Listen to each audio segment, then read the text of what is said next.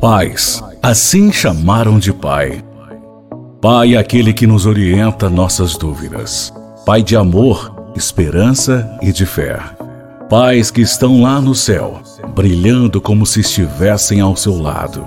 Amor de pai é bagunçado, mas é perfeito de se amar. Pai, meu herói de verdade, sem capa e sem força, mas sempre será meu pai.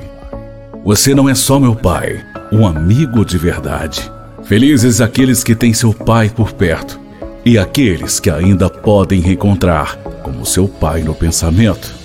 Pai, que saudades de seus braços de amigo verdadeiro, os seus ensinamentos. Pai, o que dizer para o Senhor, se tudo o que eu sei foi graças ao Senhor? Pai, onde você está que não me responde minhas perguntas, não me dá resposta? O Senhor está lá no céu, me abençoando e ainda cuidando de mim.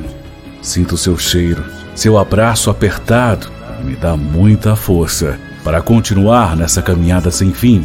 Pai, meu amor pelo Senhor nunca vai acabar. Sabe o porquê? Seu nome é simples e fácil de dizer: Pai.